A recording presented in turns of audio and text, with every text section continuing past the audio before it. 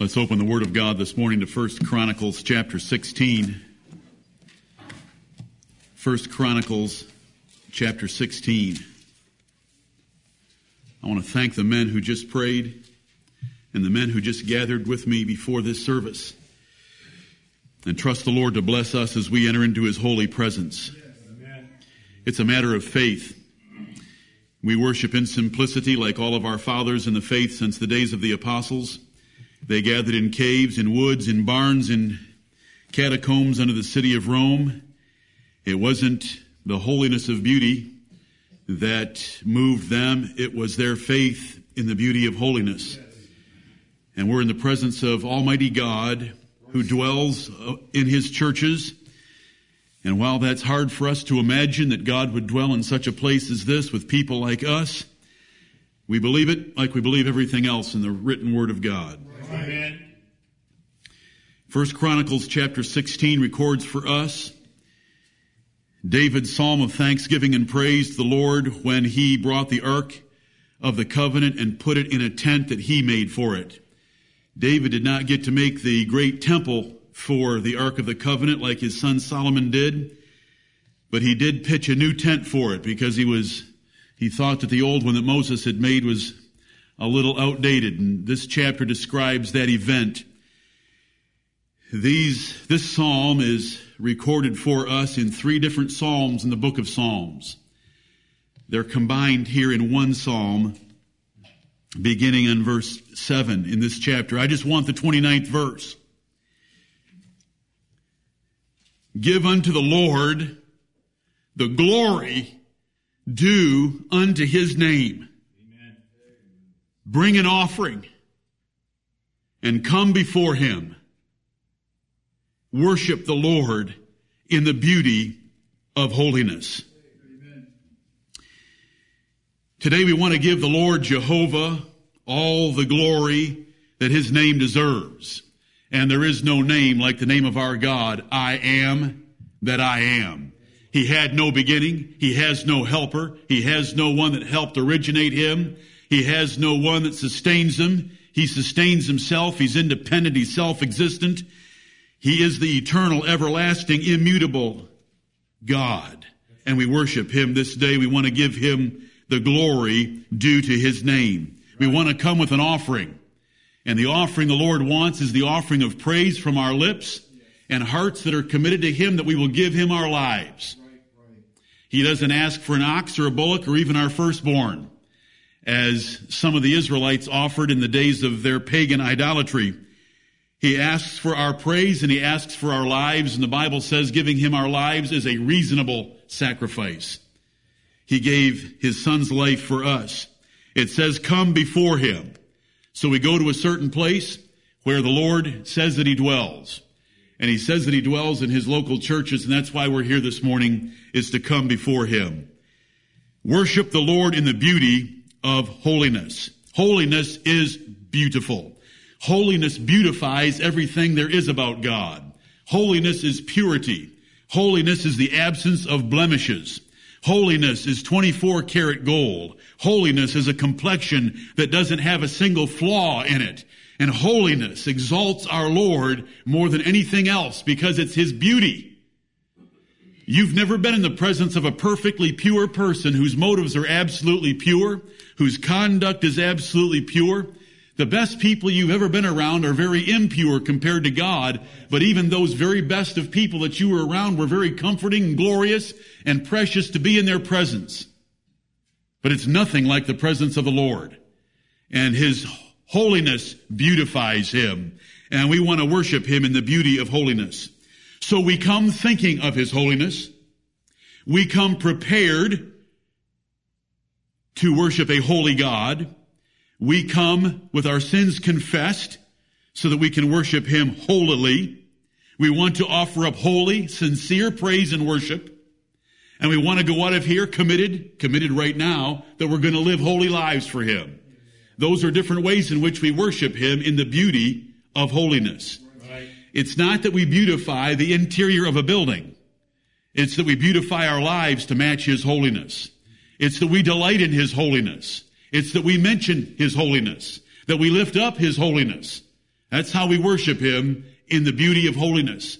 We do not come this morning in tank tops, shorts, and flip-flops, in contemporary casual worship like the rest of the world, because the rest of the Christian world, as the Bible describes them in 2 Timothy 3, are unholy. They're taking the holy things of God and profaning them. The New Testament tells us on this same line of reasoning here about worship, wherefore, we receiving a kingdom which cannot be moved, let us have grace whereby we may serve God acceptably with reverence and godly fear, for our God is a consuming fire. Right.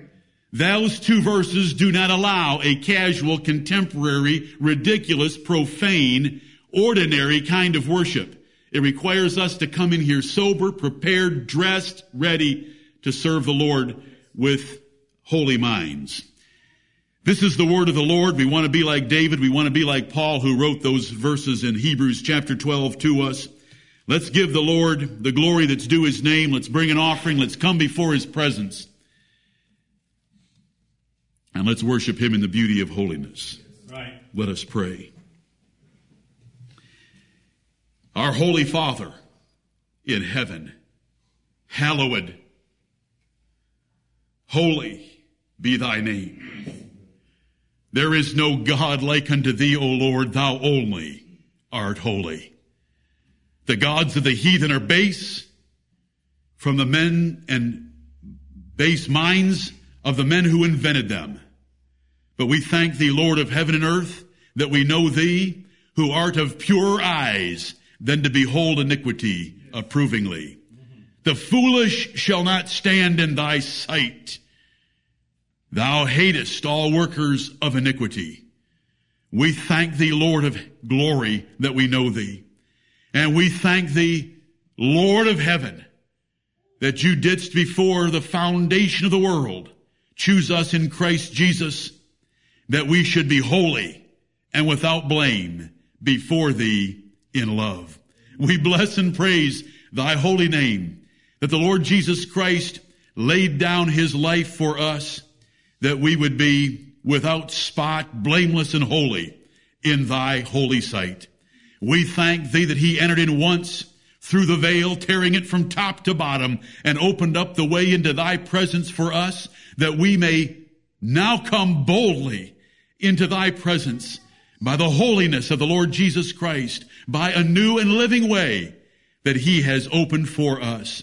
We thank thee that the Holy One, the Holy Child Jesus, sits at thy right hand, though no longer a child. Right. And there he makes intercession for us daily. He who was harmless, holy, and separate from sinners intercedes for us. Amen. We thank thee.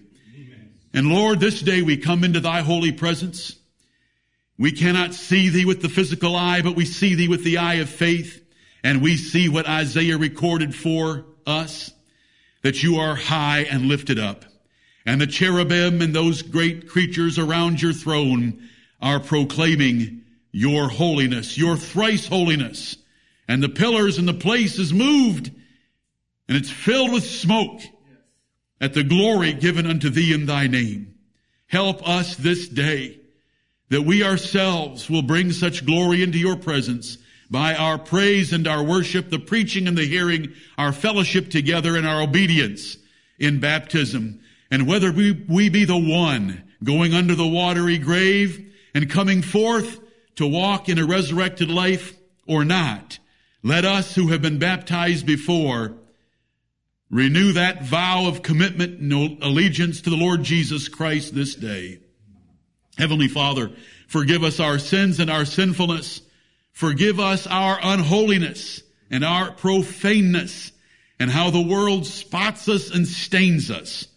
And let us purge ourselves by confessing our sins in this hour and turning again unto thee, that we should live holy for thee. You've called us to it because you are holy. You've enabled us with it by putting in us a new man created in righteousness and true holiness. We are made partakers of the divine nature. We are able to live holy lives. Help us to do so. Father in heaven, Minister your grace by your Spirit in every place where your saints, whether one or many, are gathered together this day. Preserve our nation that we might lead the godly lives that we should in quietness and peace. And Heavenly Father, direct our attention, direct our affections to where they should be as we worship this morning.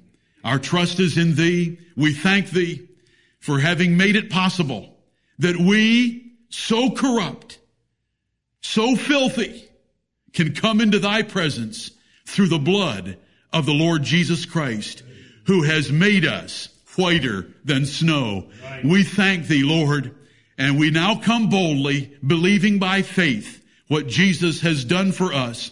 Receive us as we ask You to receive us in the hour of our death into Thy presence. In Jesus' name we pray. Amen.